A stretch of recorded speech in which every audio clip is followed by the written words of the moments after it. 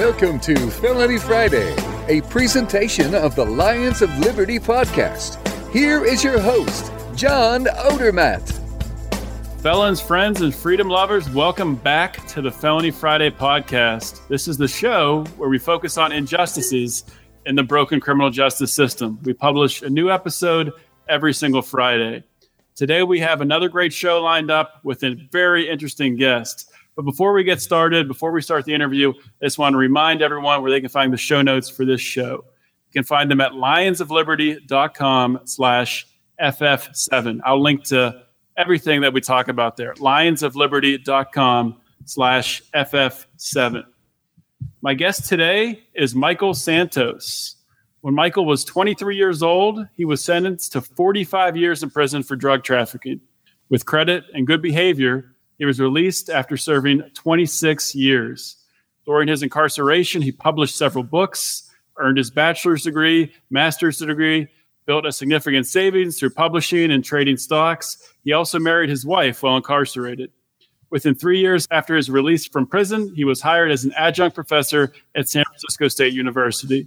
Since his release, Michael has focused his energy on teaching lessons that empower the incarcerated to live a life of relevance before, during, and after confinement.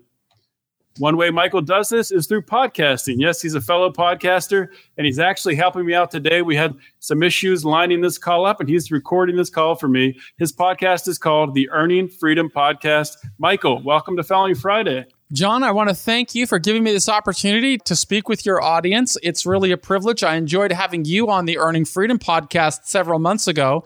And, lots been going on since then, so I'm very happy to share it with you. And I just want to congratulate you on bringing Felony Fridays to America. I think that the time is actually really ripe for that. We're getting a lot of attention to the injustices in our criminal justice system.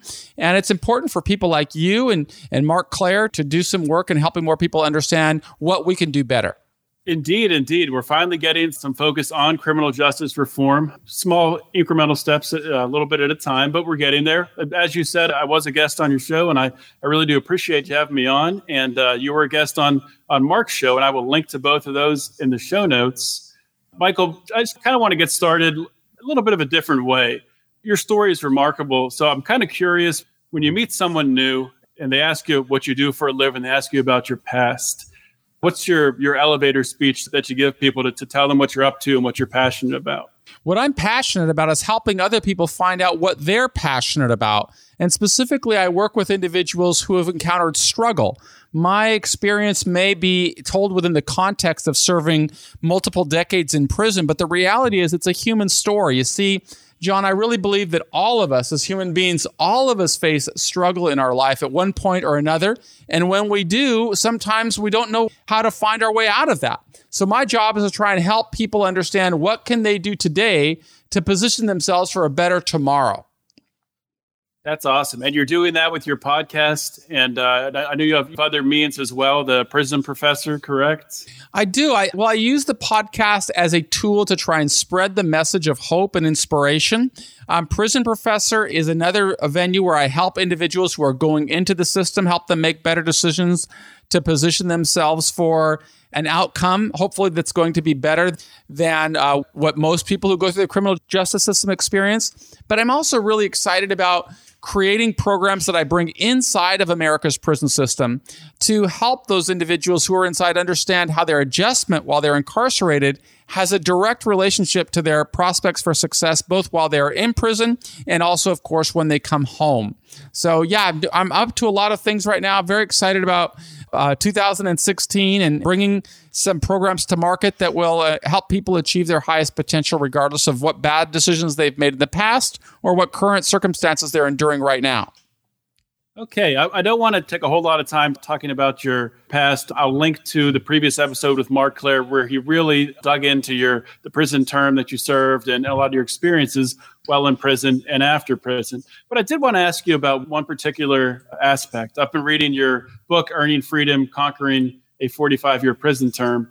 And you talk about, towards the beginning of that book, during your first year in prison, when you have a transition, when you go from really thinking that you not taking responsibility for your crimes, thinking that even maybe you didn't do anything wrong, that you were just bringing people together rather than participating in drug dealing. And then something happened through reading philosophy books. You were able to sort of have a shift in your mindset and a change in your understanding and taking responsibility for your crimes. Can you talk about that transition and maybe some of the books, philosophy books you read that really impacted you there? Absolutely. So the number one book is actually an anthology. And at the time of my life, it's important to put into context. I was really had not been a good student. I had a high school education, but I wasn't the type of young man who took school seriously. Well, when I was sitting in that jail cell, I was convicted, operating a continuing criminal enterprise, as you described. And at that moment, I started to recognize the really bad decisions that I'd made as a young man. And you start to pray for guidance. You start to ask, for some type of help to get you through the tough spots. And it was, that's what led me to pick up an anthology of philosophy. It was a big book. It was called A Treasury of Philosophy. I remember flipping through the pages, and I came out looking for guidance. I was actually looking for some type of strength, some kind of way, just feeling that people who were wiser than I could ever hope to be might be able to guide me as I was going through this very difficult time in my life. I reached out after I read this story of Socrates. The reason it spoke to me is because he was in jail himself. He was waiting for his execution to be carried out. And as I read his book and read the way that he responded to that punishment, I felt a great sense of inspiration, John. For those who don't know the story, Socrates was convicted because at that time in his society, it was against the law for people to teach individuals who were not from a specific social class.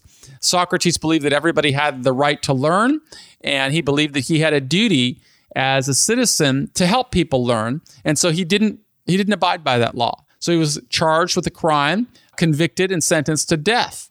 While he was in jail awaiting for his execution to be carried out, he received a visit from a close friend of his named Crito. And Crito offered him an opportunity to escape. He said everything had been set up. The jailer was going to let him out. It was foolproof. And of course, at that time in my life, that's all I wanted was to get out of jail. But instead of accepting that opportunity to leave his jail cell and avoid his execution, Socrates said that he would stay. And when Crito asked why he would stay, Socrates said that he would rather die with his dignity intact rather than running away from problems that he created. He said that in a democracy, an individual has the right to work to change laws he didn't agree with, but he didn't have the right to break laws. And because of that, Socrates said that he would stand for what he believed in. He said that the world was bigger than his own life and his own beliefs.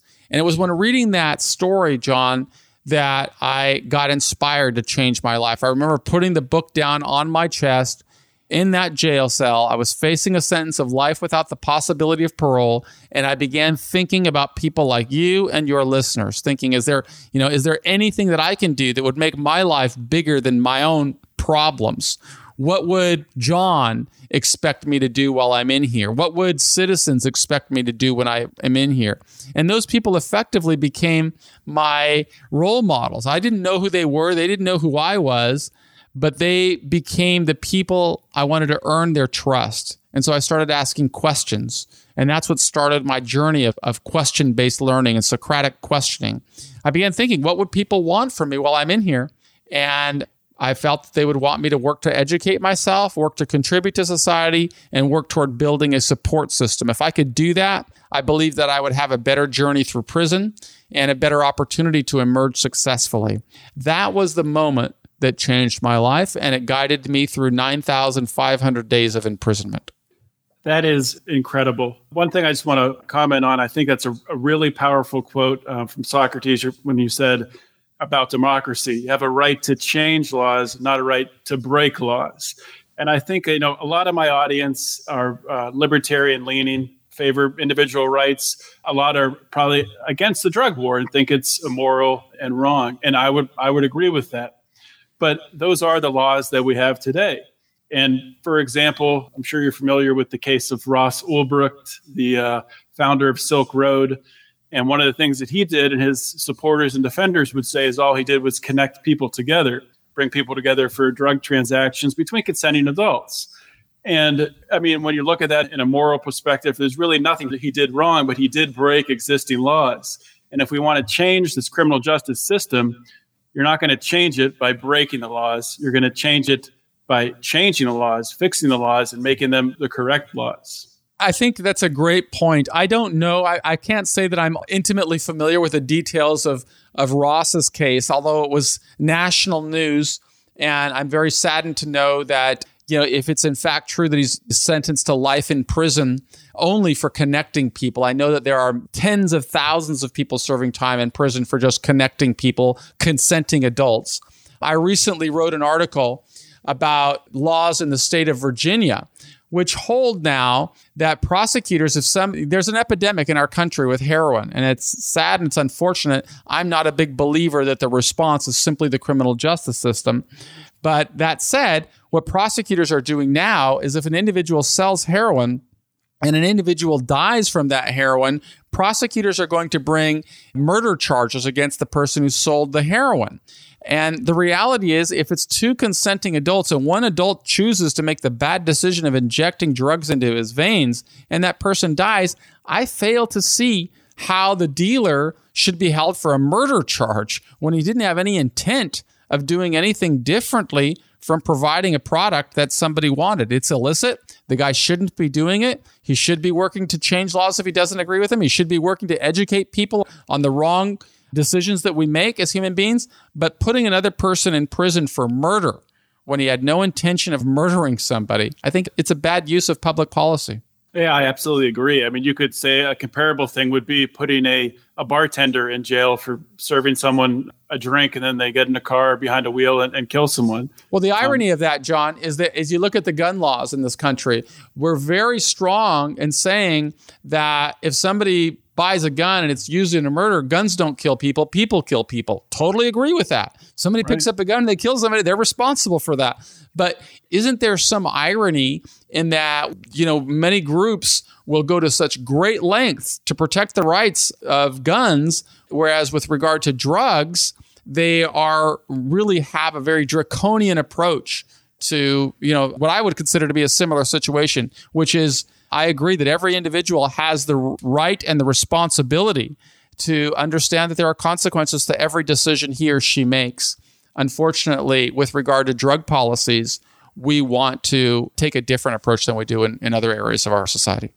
Yeah, it seems the approach by many is just to push it into the fringes of society, into the back alleys, so people don't have to deal with it. But that doesn't solve the problem. In fact, I would argue it makes the problem worse. But let's turn the page here, shift just a little bit.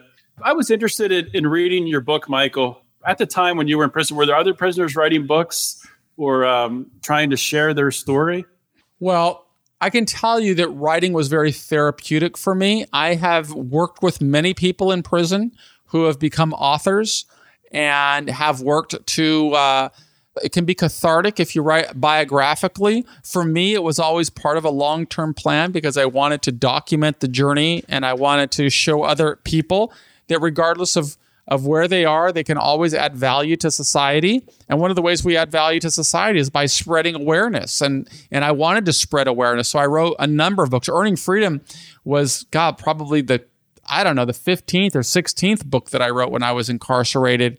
Wow. And it really is the one book that tells the story of my journey.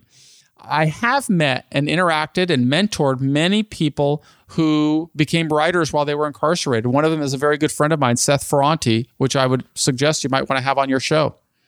What other things would you advise while someone is in prison for them to do to change their mindset, to give them a mindset of success and to help them once they do get released to reintegrate into society? I think that's a great question, and I think it's a question that we're going to see more attention being drawn to. And the reason for that is we have 2.3 million people incarcerated in the United States. And according to one of my mentors, Joan Peter Celia at Stanford, more than 750,000 people are being released each year into society. And what's happening with those 750,000 people? The reality is those people face enormous challenges when they come back to society. They face challenges in getting employment, many in getting housing, many in overcoming substance abuse issues that were unresolved. Many have challenges integrating with family and society. And as a consequence of that, we have massively high and unacceptable recidivism rates. that in some communities exceeds 70%. And I want you to put that into perspective because our taxpayers currently are paying north of $80 billion a year to support our nation's criminal justice system. But the reality is that the longer we expose somebody to corrections, the less likely that person becomes to function as a law-abiding, contributing citizen. And it has ancillary consequences that influence the lives of every American citizen. For example, many of your listeners may have parents that need health care attention. Those budgets are being cut while the prison budgets are growing.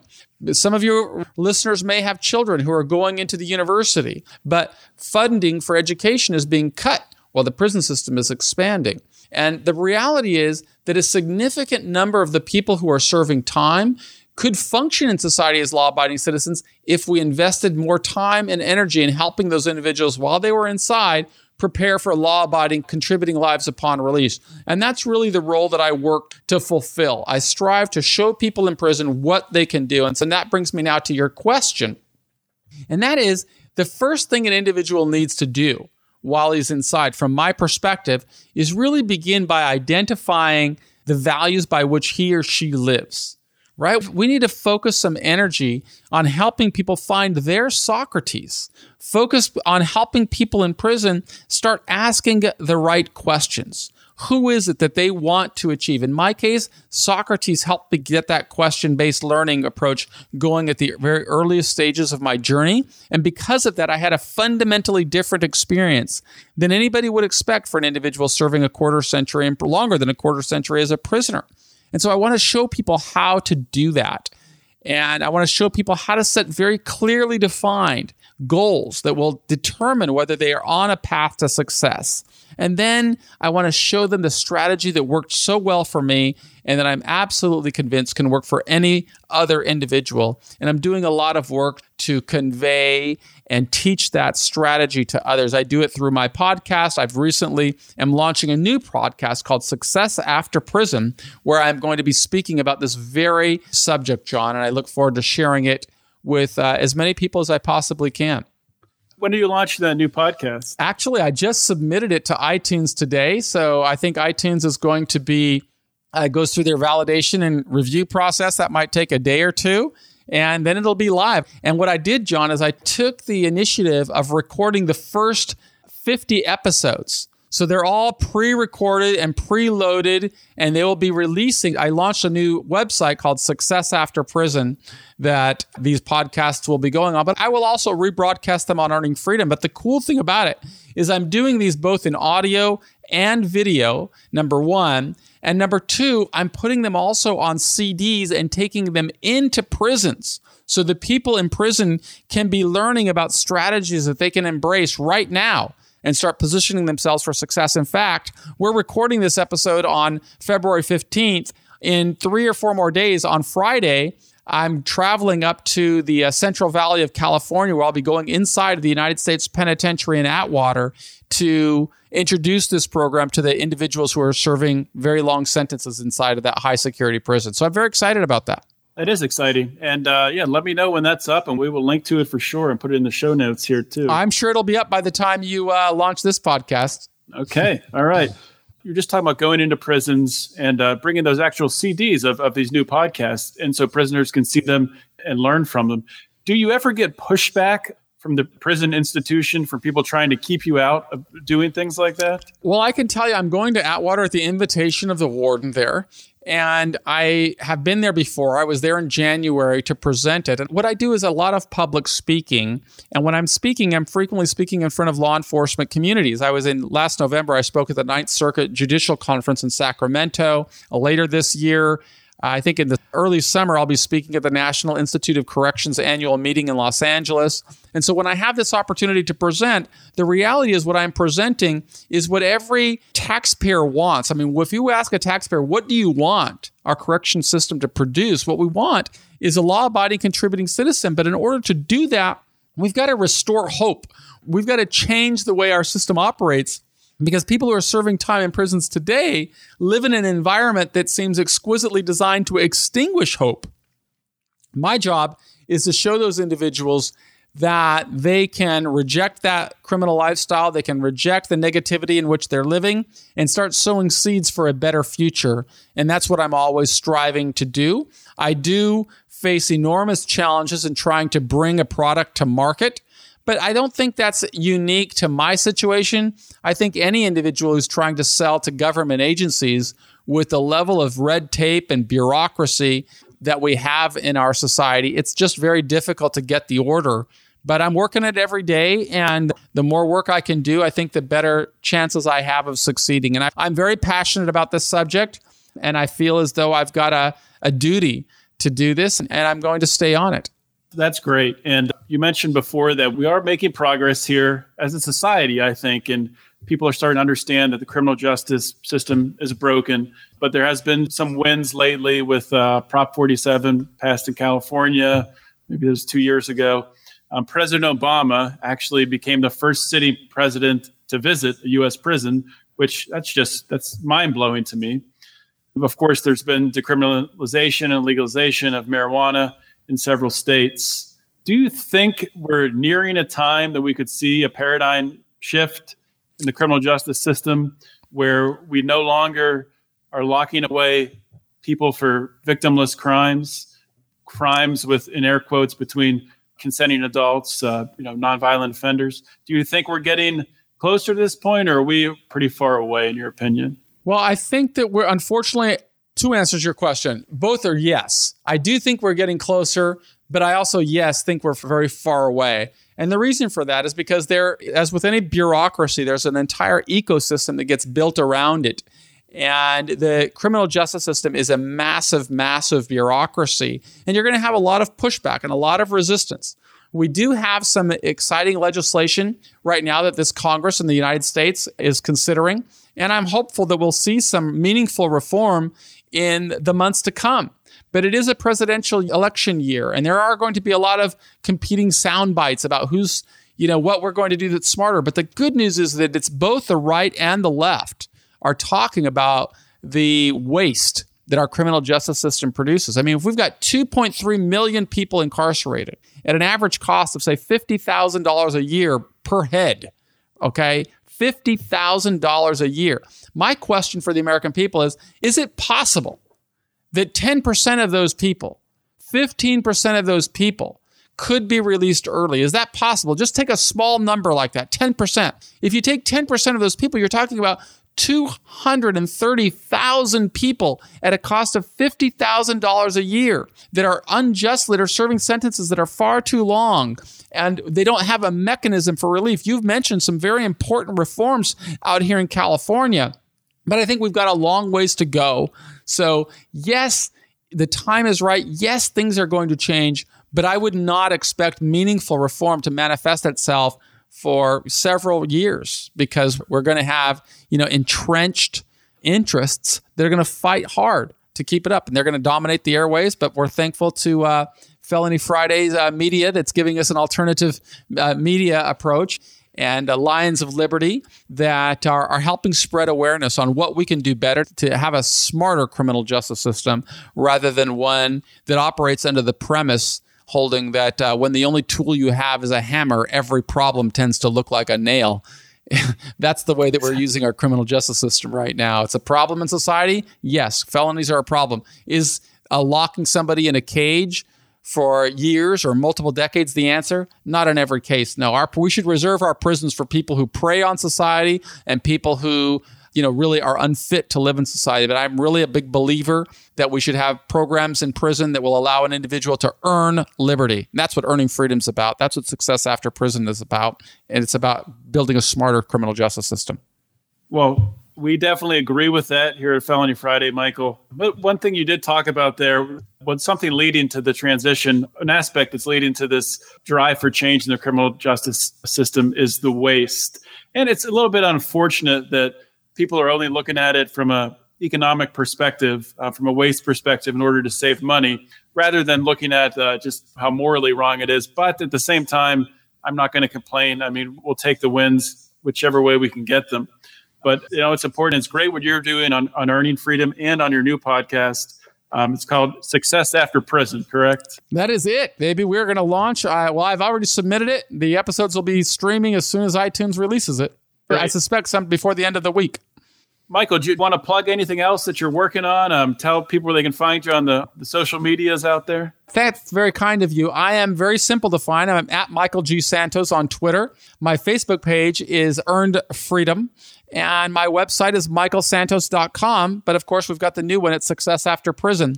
At the end of the day, I really just want to tell your listeners why it's important for them to stay aware of these changes that we're seeing and hopefully work to elect the types of leaders that will bring meaningful reform to our criminal justice system. The reality is it influences, when we have a criminal justice system that costs taxpayers in excess of $80 billion a year, it does influence every American citizen. And it's our job as, the alternative media, John, to try and spread that awareness. And I certainly want to join you in that cause. Anybody can reach me. I'm Michael at michaelsantos.com. I'm very grateful for the opportunity to contribute. Well, thank you very much, Michael. Thank you for giving us some time. Thank you for speaking with the Felony Friday audience today. I know that they're grateful, as I'm grateful as well. Just want to applaud you and Mark and Lions of Liberty for doing this job. I know that you guys have a great message behind you and a lot of support. And I want you to know that I'm one of your biggest fans. All right. Thank you, Michael. Thank you. I will link to Michael's new podcast and everything else we talked about in the show notes. You can find those show notes at lionsofliberty.com/FF7. Be sure to follow the Lions of Liberty on Facebook and Twitter. Join our private Facebook group, the Lions of Liberty Forum, simply by searching Lions of Liberty Forum on Facebook, and the group will pop right up, and we will approve you as soon as we possibly can. You can subscribe and rate the show on iTunes and Stitcher. And when I say the show, I'm talking about the Lions of Liberty podcast. Felony Friday falls under the Lions of Liberty umbrella. We have our shows every Friday, Lions of Liberty. There's also shows Monday and Wednesday. The other shows feature interviews done by Mark Clare. We have our debate reaction show roundtables for Democratic and Republican debates. We also have our fan favorite, Libertarians in Living Rooms Drinking Liquor, where we just talk about all kinds of crazy stuff, politics, random stuff, comedy, anything you could possibly want. You can email Felony Friday at felonyfriday@lionsofliberty.com. Be sure to check out the Felony Friday archive. Remember, before this was a podcast, I wrote a column for about 2 years, talked about all kinds of different felonies. Please check them out. Give me some feedback. And you can also find all the podcasts there too. That's at lionsofliberty.com/Felony Friday. And you can find all the other podcasts underneath the Lions of Liberty umbrella at lionsofliberty.com/podcast. Thank you for listening today. Thank you again to Michael Santos for joining me. This is John Odermatt signing off.